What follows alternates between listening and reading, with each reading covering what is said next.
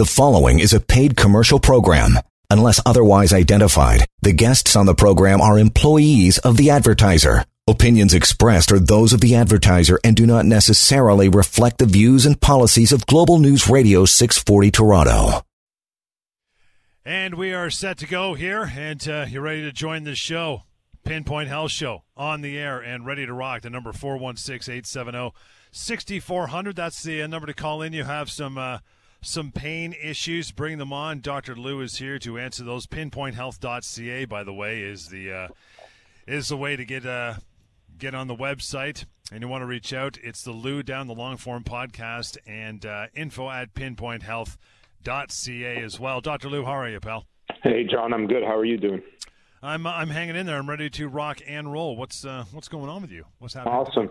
Yeah. So, I mean, again, the show is always about your calls, not yours, John, but the listeners. So I don't care what you have to ask me, John. I've answered too many of your questions. 100%. And continue to do so. Damn it. Yeah. Go ahead. No, I'd answer any of your questions. But it's obviously the show is mainly for the listeners. Give us a call, ask us about your pain, injury stuff. Let's see if I can point you in the right direction, help you in any way, pinpoint the problem, which is exactly why it's called Pinpoint Health, for that very reason that my motto has always been that if you are able to have the right diagnosis, then, that's when you can get the right treatment. And, the reality about stuff that's musculoskeletal or pain and injury stuff is we often assume that it's benign, that it's just pain, that it's an injury and it's okay. The important thing to realize here, and I had sort of an experience over the last few weeks, and I won't go into depth specifically about the experience, but it really did make me want to sort of speak about this. Sometimes things that seem like they could be very simple, like, neck pain, back pain, can actually end up being things that are much worse and need more immediate medical attention and things like that. And so, that's a thing here. And that's a thing that, this experience that I went through really made me, and it wasn't to me per se, but to someone that I know very well. It really made me realize that, you shouldn't, it's very dangerous when people are assuming that they know what's going on with themselves. And there's a reason why healthcare professionals exist, and they exist so that they can help find out what's going on and guide you the right way. The reality here is someone, take the example of low back, okay? When you've got low back pain, the assumption is I've got low back pain. It must be my spine. Other things can unfortunately create low back pain that are very bad things and need serious type of medical attention. Now, the good news is that's very rare, right? Like we're talking less than 2 or 3% of the time is low back pain due to something that's more serious than, mechanical things or things related to the structures and the mechanical features of the spine. But, the other thing that I always try to tell people is, do you want to be the statistic? You know what I mean? Like, I know it seems low, but at the end of the day, you never want to rely on just the statistics for yourself. And again, most of the times it's going to be absolutely normal and there's not going to be anything wrong. But the only way you'll ever know is if you get checked out and you get someone who knows what they're looking for. So essentially, part of the work that I do with the rapid access clinics for low back pain is very much about that, is really about looking at someone who has low back pain. And if they have low back pain, it's about determining, okay, we know that 95% of cases are mechanical issues. But what about the other 5 to 10% of cases? That's our job, really. That's what we're looking at, is to say, okay, can we just make sure that there's nothing else here? And so when I see a patient that comes in with something like back pain or upper back pain or whatever pain it may be or whatever injury it may be, my question is always, is this, broadly when I look at them, I say, okay, is this a mechanical problem, meaning it's related to the structures and the mechanics of the body? Or is this something else? Could this be an internal organ issue? Could it be an autoimmune issue? Could it be neurological? Could it be systemic? There's a whole bunch of other things, but that's the way you've got to look at it. And the problem when you're trying to self-diagnose is you don't know the realm of possibilities of what something could be. That's why we, healthcare professionals go to school for so many years, is to learn that realm of possibilities that these things could be. And so, again, it's very dangerous for you to assume that you know what's going on for yourself if you're not having it checked out. And, people always, and you and I were talking earlier in the week, John, and we were sort of speaking about this idea of research, this term that gets thrown around all the time now, where people will say, well, I've done the research. And it's like, well, what do you mean by research? Because for the average person, what research means is I went on Google and I typed something in and I looked at the first 3 things that Google gave to me. That's really not what research is. Research is a process. It's done in a certain way. It's done in a scientific manner, and there's a lot more that's involved into it. And I'm not going to get into that because it's overall boring, and we're going to leave it up to the scientists and to the doctors who do that because they do a much better job of it. And so this idea that, the average person has done their own research, it's not right. And so that, you can use terms like, well, I've looked into it and here's what I'm thinking. And again, I think it's good that people try to become informed. I have nothing against that. I think it's a great thing. It helps for you to make sure that people are having the right eye on you, but don't self-diagnose. And I think I was speaking about this a few weeks ago where I saw somebody's Instagram account, and it was actually a healthcare professional, and obviously I won't mention the name, but they had a whole bunch of videos on how to self-diagnose this and how to self-diagnose that and blah, blah, blah. And I was just like, I sat there and I sort of slapped my head thinking are you kidding me? Now even healthcare professionals are telling people to self-diagnose. How far have we gone here? It's not right. It's not the right way to do things. And then compounded with the COVID problem where, less people are available to be seen in office and things are missed because of that, it's crazy. So, don't self-diagnose is the point. And the other point is if you're listening, you've got this as a resource. You can call in. I'm not going to be diagnosing anybody, but at the very least, I can start to help point you in a direction. And I think that's important to, at the very least, rely on someone other than yourself to try to come to these conclusions, which take expert knowledge.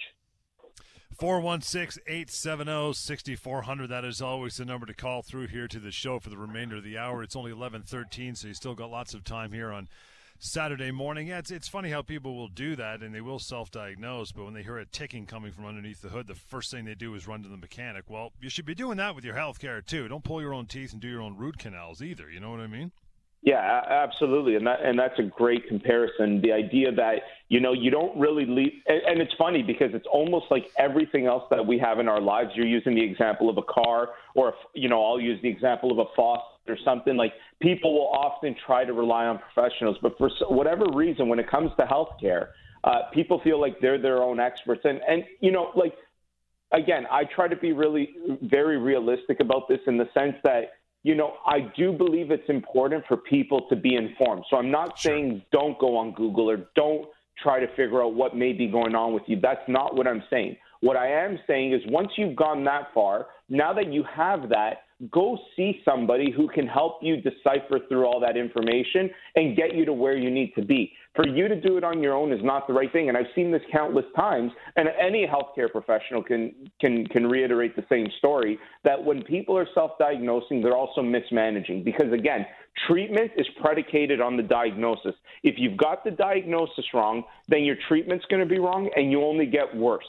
And that's never a good thing. That in some instances can be life-threatening, right? If you miss something, a classic example is something like arm pain, right, which is just pain, less arm pain, but could be a symptom of, say, something like a heart attack, right? And so you thinking that, you get this arm pain out of nowhere and you think, hey, that's fine. I'm going to go on Google, and it says that if I have shooting pain in my arm, it's a disc in my neck. And if I do this exercise, that should help me. And then you're doing that exercise, but really what you have is a heart attack in progress. Well, that's life-threatening, right? That's a mistake. That's not worth making that mistake. So some of these things have very serious consequences. And that's probably an example that won't happen that often because of how much people understand that left, arm symptoms are related to the heart, which is good. But there's other things like that that are not as prevalent and not as well understood. And so now all of a sudden you're taking that chance. You're taking that chance of trying to self-manage yourself. And as you're self-managing yourself, are you potentially missing something that could be very, very serious and in extreme cases even life-threatening? 416-870-6400. Our phone calls always top priority. Bernadette, thank you for joining us this morning. How are you? I'm doing well. How are you? Great. What's on your mind? What's your question? I've got a pain going down my left leg. I've got a tumor pressing against my sciatica just at the very top above my leg, I guess my pelvis, and it's squeezing my sciatic nerve and it's squeezing my main artery down the leg. Okay. So Now, I'm sorry, did I misunderstand? Did you say a tumor? Sorry? You said a tumor? A tumor, yeah. Okay. And sorry to interrupt you. Keep going. So I've got no circulation of the blood, so my leg is becoming numb. And also I have neuropathy due to chemo at the bottom of my foot, so my foot is always sweeping. Right. So how do I wake it up? Yeah, well, when it comes to pain management, we actually sort of decipher things into two big areas, and we talk about pain, non-cancer pain, and then cancer pain. So cancer pain is like a whole subspecialty in and of itself, which I am not an expert in. But obviously, if you've got a mass that's pressing on the nerve, then that is the problem, getting that under control. However they would do that, and again, I'm not an oncologist, so I'm not going to comment on how that's done, but that's a result of what you've got going on. And this is a good example where I was talking about that sometimes things like we've all heard of sciatica. Everyone says that they have it. And in your case, this is a case where sciatica is not due to just a muscle or a nerve problem in the spine or something like that, but actually something that requires more medical attention and specialized attention like a tumor. So, in terms of what you have to do, I would encourage you, obviously, to speak with the healthcare team that you're dealing with. Stuff related to chemo is another issue all in and of itself. It's very complicated, the things that it can cause. And again, that's not my area of expertise. And then when it comes to the sciatic, the pressure from the tumor, well, if there's pressure from the tumor, that's what's creating the problem, right? So it's really about getting the tumor under control. However, your team feels that is best. And again, I'm not sure because that's not my area of expertise. Okay, so can you direct me though to? Have you not seen an oncologist? Oh yes. Yeah, so that's who you should keep speaking to your oncologist and make them aware of the symptoms that you're feeling, and they'll be able to direct you on where you may potentially be able to get that treated and how you would go about that. Bernadette, appreciate the call. Thank you for your time. Follow up if needed. We'd like to hear your progress at a different time. Let's take a short break. We'll get back into it just like Bernadette. Make that phone call, 416-870-6400, info@pinpointhealth.ca. We'll continue with the Pinpoint Health Show on Global News Radio. You are listening to a paid commercial program. Unless otherwise identified, the guests on the program are employees of or otherwise represent the advertiser. The opinions expressed therein are those of the advertiser and do not necessarily reflect the views and policies of Global News Radio 640 Toronto. Okay, we're right back at it. 416-870-6400 is the number to call through. info@pinpointhealth.ca. info@pinpointhealth.ca. And if you're into long-form podcast, it's a good one. The Lou Down is the name of it. The Lou Down. Search that wherever you get your favorite podcast to have a listen to those. We're going to move on to Richard. Hey, Richard, thanks for standing by. And Richard is just hung up. Never mind. We're moving on to George. Hey, George, how are you, pal? Good. How are you doing? Excellent. What's up with you? I have exactly the same problem. I think I just heard this lady talking, except it's not cancerous. But what it is something is pressing on my sciatica, and I've had back pain for years now, but this is the first. Now what's happening is it went down to my feet, leg, and then feet, and my foot's gone to sleep. It's been 2 weeks now. Right. So this is number one. I want to use this as for anybody listening, again, as a very good example where we've just heard two people that have sciatic type symptoms with numbness and tingling into the legs, and the amount of different things that can create that problem. Now, George, it was George, right? That's the name? Yeah. Yeah. You mentioned it's not cancerous. My first question to that is, number one, the statistics would say you're most likely right. But number two, have you actually been investigated by somebody, or are you just, you're confident to say that yourself? Well, no, I've had MRIs and all that. And Okay, good. So then it's been so obviously. So there you go. So these are this is what a healthcare professional does: is hear a symptom or a sign, and then determine what are the causes. Now, there's the thing that I do when I hear someone say they've got that type of presentation. We know when someone says that there is pressure on the nerve. The next question becomes, well, what's creating the pressure on the nerve? Is it a muscle? Is it a bones in the spine? Is it a disc in the spine? Is it something like a tumor? Is it potentially even something higher up, say in the brain and other areas that can create that type of issue? So my point with you, George, is that the what you need to do is figure out exactly what's creating that problem. Once you're able to figure out, not you, but once someone can help you figure out what that problem is due to, then again, that will be what determines what the treatment is. How do you go about treating that? Because obviously the treatment for a muscle issue is very different than the treatment for a tumor issue. And I know you don't have that. I'm using that as the example because of the previous caller. Even if we break it more down into the benign, the treatment for a muscular issue that creates that is very different than a disc issue. So this is the important component of getting these things diagnosed the right way. And the problem with pain and injury is that when people use a catchphrase like sciatica, they believe that's the diagnosis, but that's not the diagnosis. That is what the presentation is. The question becomes, what is the diagnosis creating sciatica? So that would be my recommendation for you, is you need to get that investigated and determine what the best course of action is based on what exactly is causing that sciatica to be irritated. It is a disc, that is.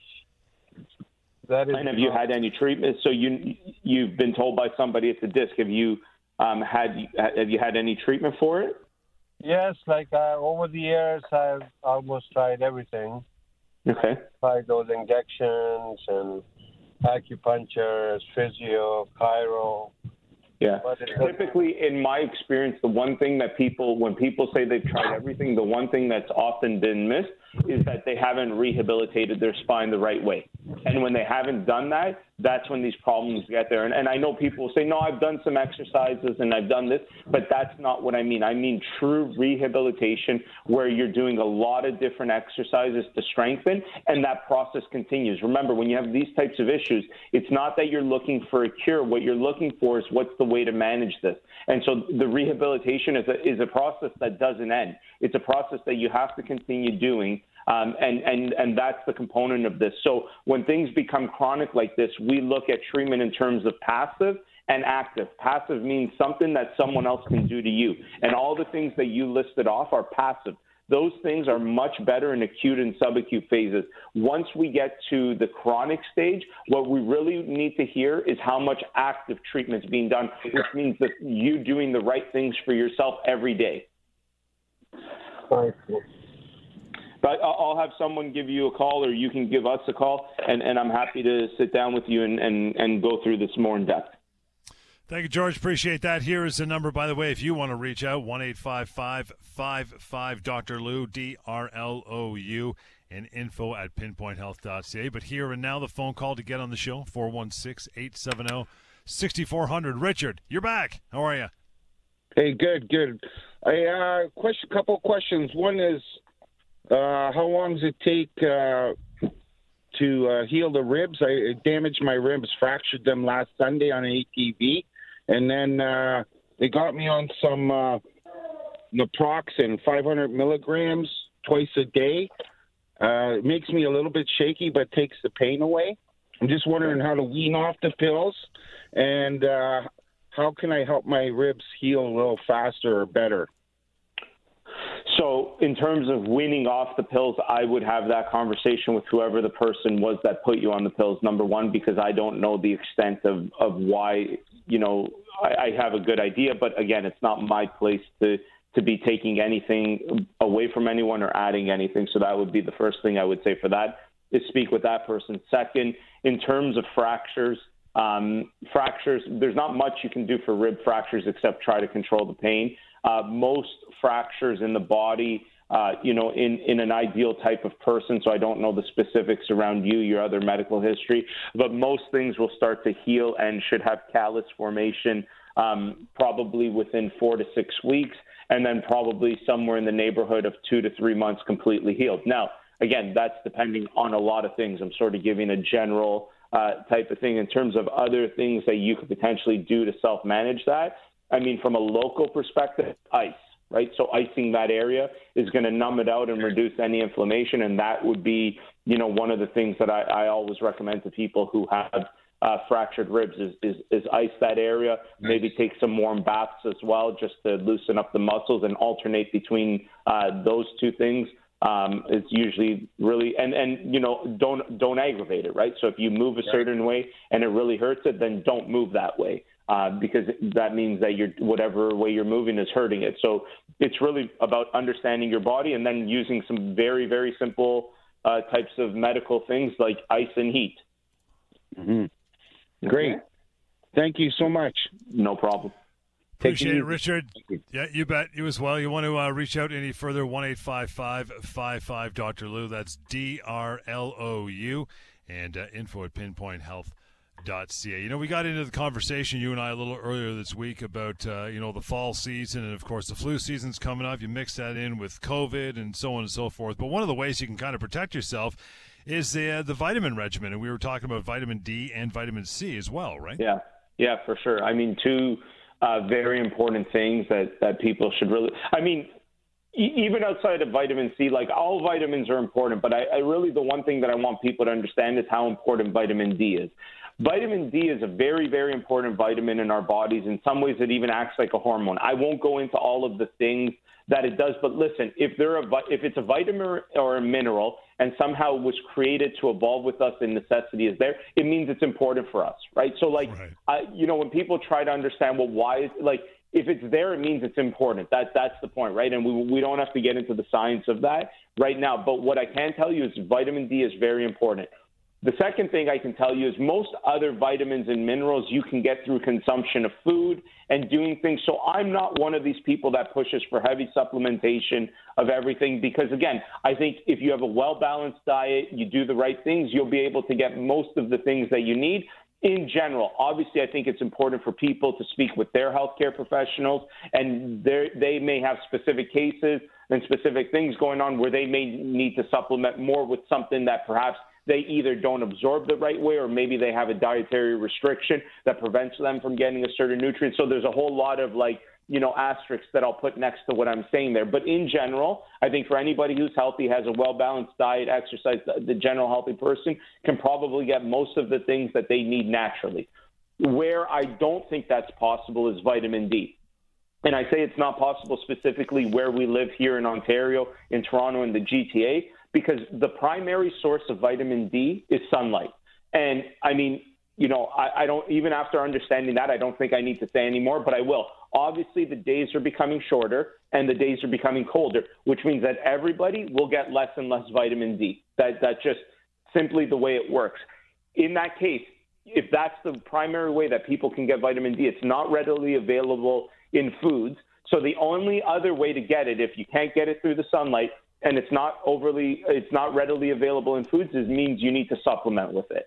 And that's very important from an immune function, from so many different things that vitamin D does. So that's, John, what you and I were talking about, and that's sort of my message to most people, is that I don't think it's a bad idea to be supplementing with vitamin D. Again, next asterisk that I will put there is speak with your healthcare professional. There might be different quantities that you should be supplementing with. Maybe you've got something going on where they don't want you supplementing with that. So I'm not saying, anybody listening, I'm not saying go run to the drugstore and buy vitamin D. I'm saying it's important for you to consider it. In the same way I don't advocate self-diagnosis, I don't advocate self-treatment.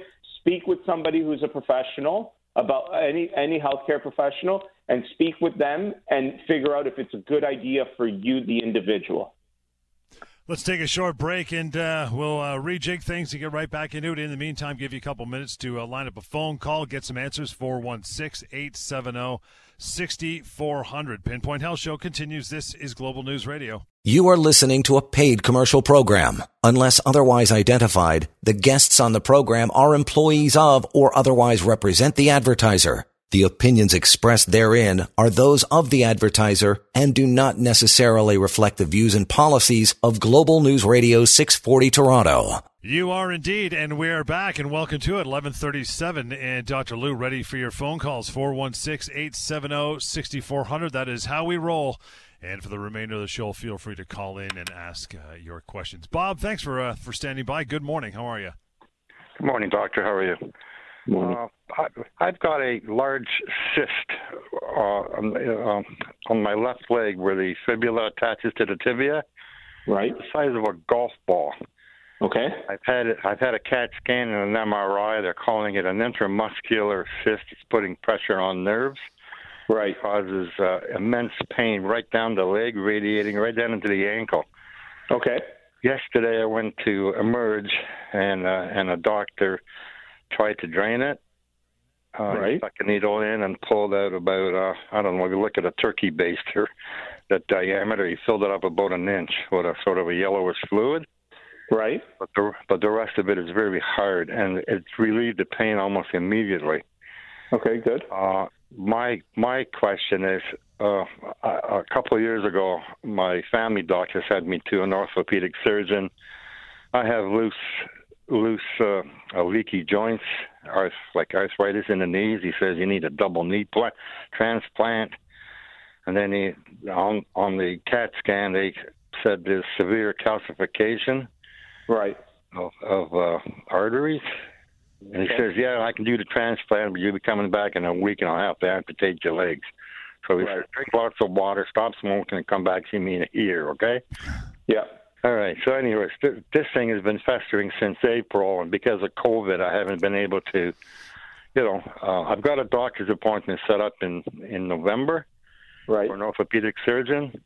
Yep. My fear is amputation. Could this cyst cause me this much pain, and is it a big deal to have it removed? Well, I mean, that's a very specific question for your specific case, which obviously I haven't gone through the extent of it to be able to make a comment like that.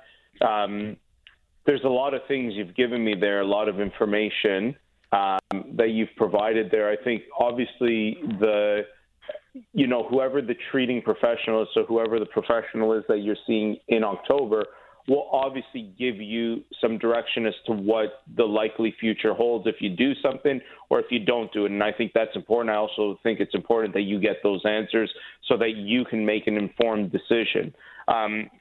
What I can tell you right now, just in terms of keeping an eye on it for yourself, in the meantime, is anytime you have something like that, you want to make sure that you're not, that if that cyst continues to grow, that it's not pressing on vital things like nerves and blood flow to the point where it's stopping it. So if at any point your foot becomes, numbness, tingling, like where it's worse than it would otherwise be, or if you start getting other symptoms like your foot is cold, you can't feel it, as things progress that way, that would become more the reasons why you would want to go to an emergency department just to make sure that it's not growing and putting pressure on those things. Because as you said, like when the Emerge doctor drained it, it takes the pressure off of it, and obviously the relief is quick. And so that you want to make sure that you don't that doesn't keep happening, and if it does, you do want to get it drained. I think what you'll have to consider with the surgeon is what's the long-term solution here. Like, how do you go about it? So do you either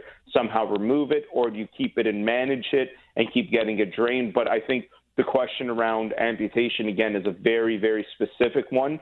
I think some of the other things – sorry, go ahead. So should I be taking supplements? Like, I've been taking a joint ease supplement. No, none of that stuff is going to do anything at this point, right? Like, this is a thing around supplements that is very important for people to understand, especially when you're dealing with herbs, vitamins, all of these things. Here's a good example. I get people who come in and have, severely osteoarthritic knees, and then all of a sudden they say, should I start taking glucosamine? And my answer is, you probably should have started about 25 years ago. Supplements and natural remedies are very good to help slow the progression of things and maybe even prevent it or delay it. They are not good for treatment, right? Like, you taking glucosamine is not going to cure severe knee osteoarthritis. So same thing with this. Like, you've got something going on that needs attention specific to that, and it's either likely removal or continual drainage of it would be my guess at it. But again, I think you should go to that appointment, get those answers that you have answered, or get those questions answered from the professional that you're seeing. And in the meantime, be aware of any weird symptoms that develop further where you would need immediate medical attention. Yeah, well, the symptoms that I have, you mentioned the numbness of the feet. I tried raising, where you raise your toe towards your head. I couldn't move the foot. Yeah, and that's a sign that's a sign of the nerve being so severely affected. Those are the things you want to keep an eye out for. And if it gets there, then go back to emergent and get them to manage it there. What's your recommendation for pain control besides opioids?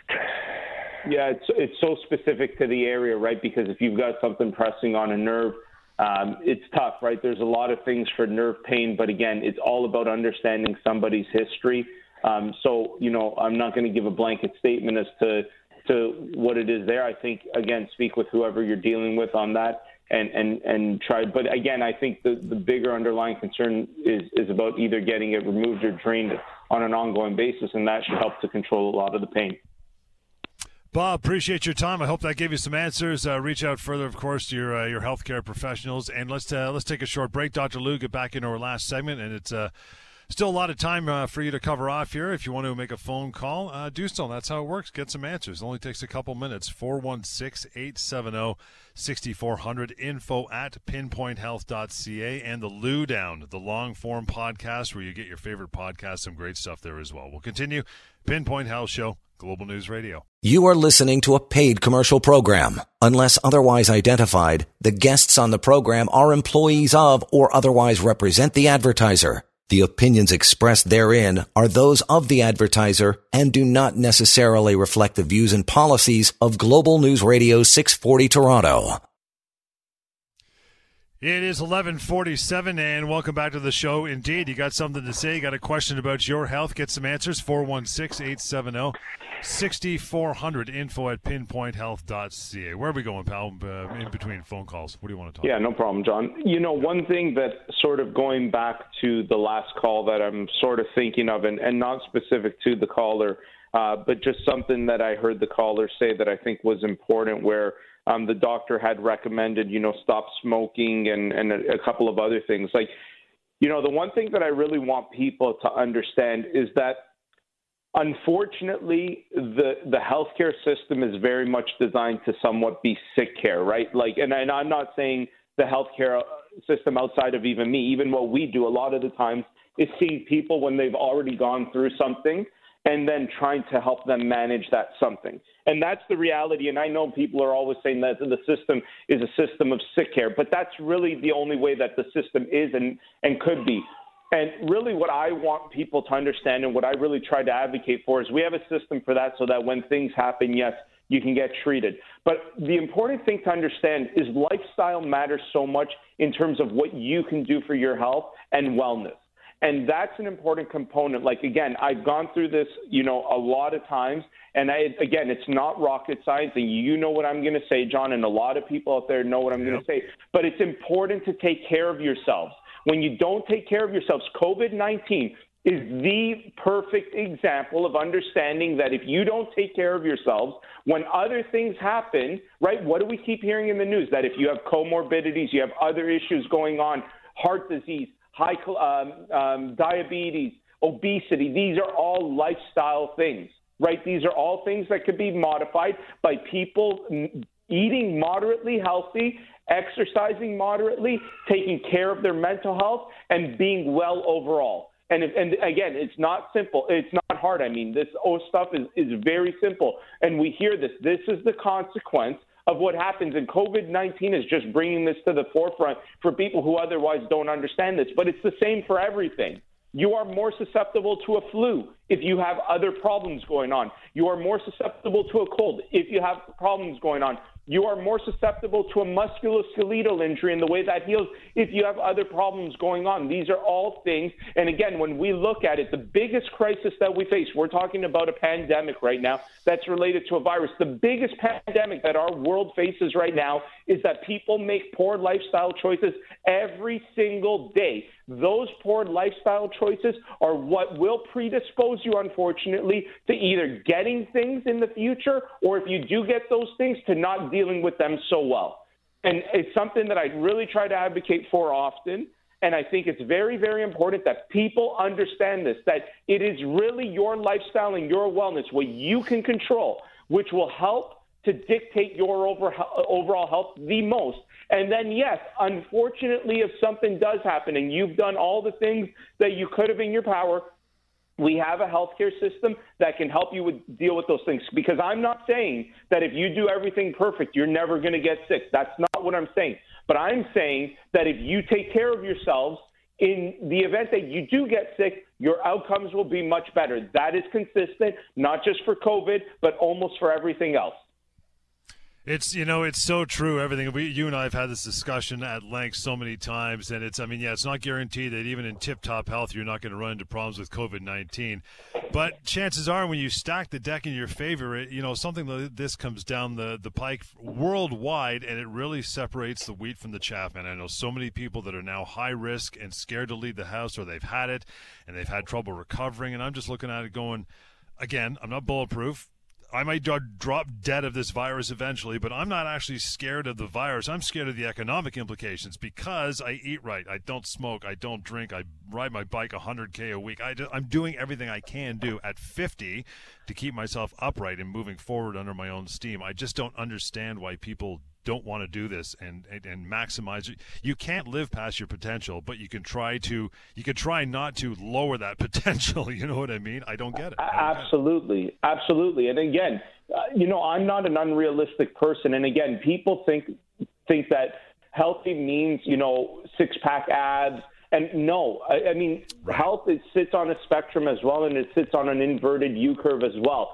There's a point that's healthy, and then sometimes when people are excessive with their exercise, their eating habits, they actually go into periods of being unhealthy. Some of those people are more susceptible to illness. Again, when I talk about health, I mean just being well. The research is very clear. If you have a diet that is primarily real foods, okay, and you are moderate with other things like alcohol, and then if you moderately exercise about 30 minutes, 4 to 5 times a day, that is overall where we say that's an ideal place for health.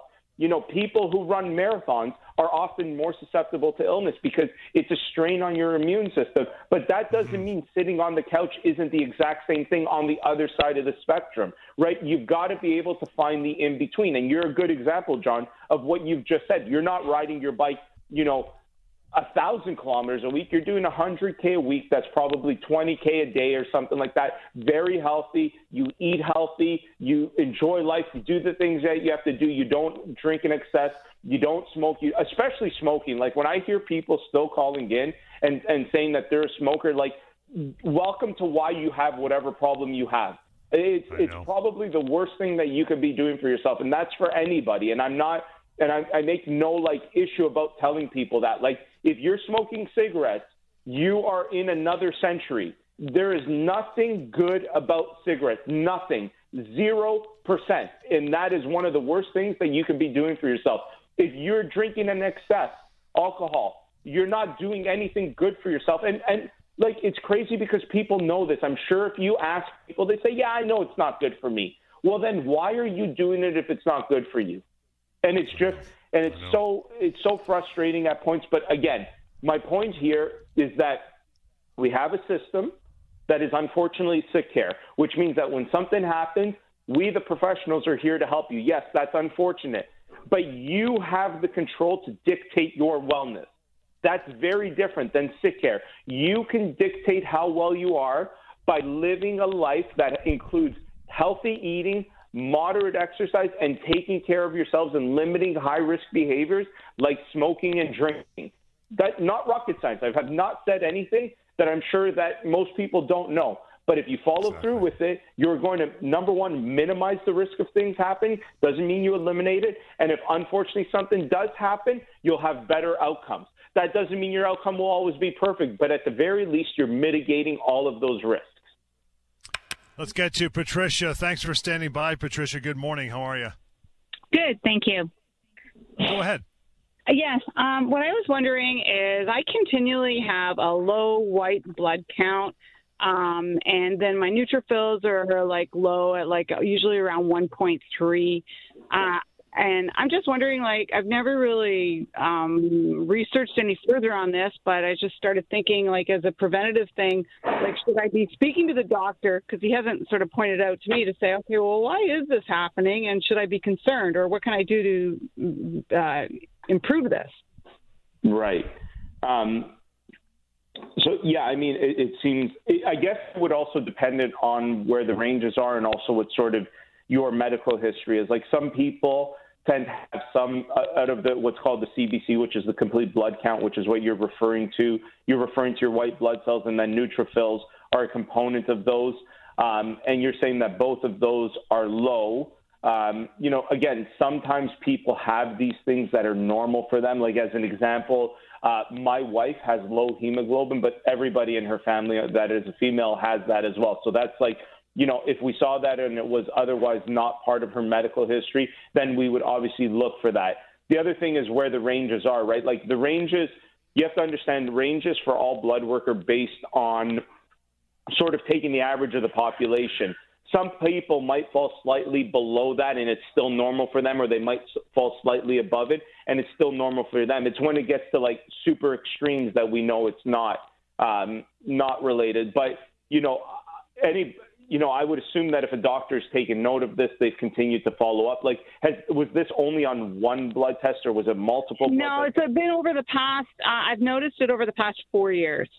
Okay. Yeah. I definitely do think it's worth having that conversation with the doctor as to what they think is exactly going on. I mean, your white blood cells at the end of the day are important for fighting infection. So you may not have, anything that is per se a diagnosis going on where you have to treat something, but you should know that white blood cells are important for infection. So you'd be one of those people that I would say, hey, be careful with something like COVID, right? Like, make sure you're doing all of the things, wearing a mask, washing your hands, all of those things to keep yourself safe, because, with low white blood cells, you might be more susceptible to infection. But again, this is me sort of using your example and just sort of speaking in general. I don't know enough about you to even say that that's truly the case for you, right? I'm just sort of thinking out loud. But yeah, I do think for sure. I mean, I would want to speak to the doctor, right? I would want to say, like, if you were a loved one of mine, I would say, hey, I want to speak to that doctor and see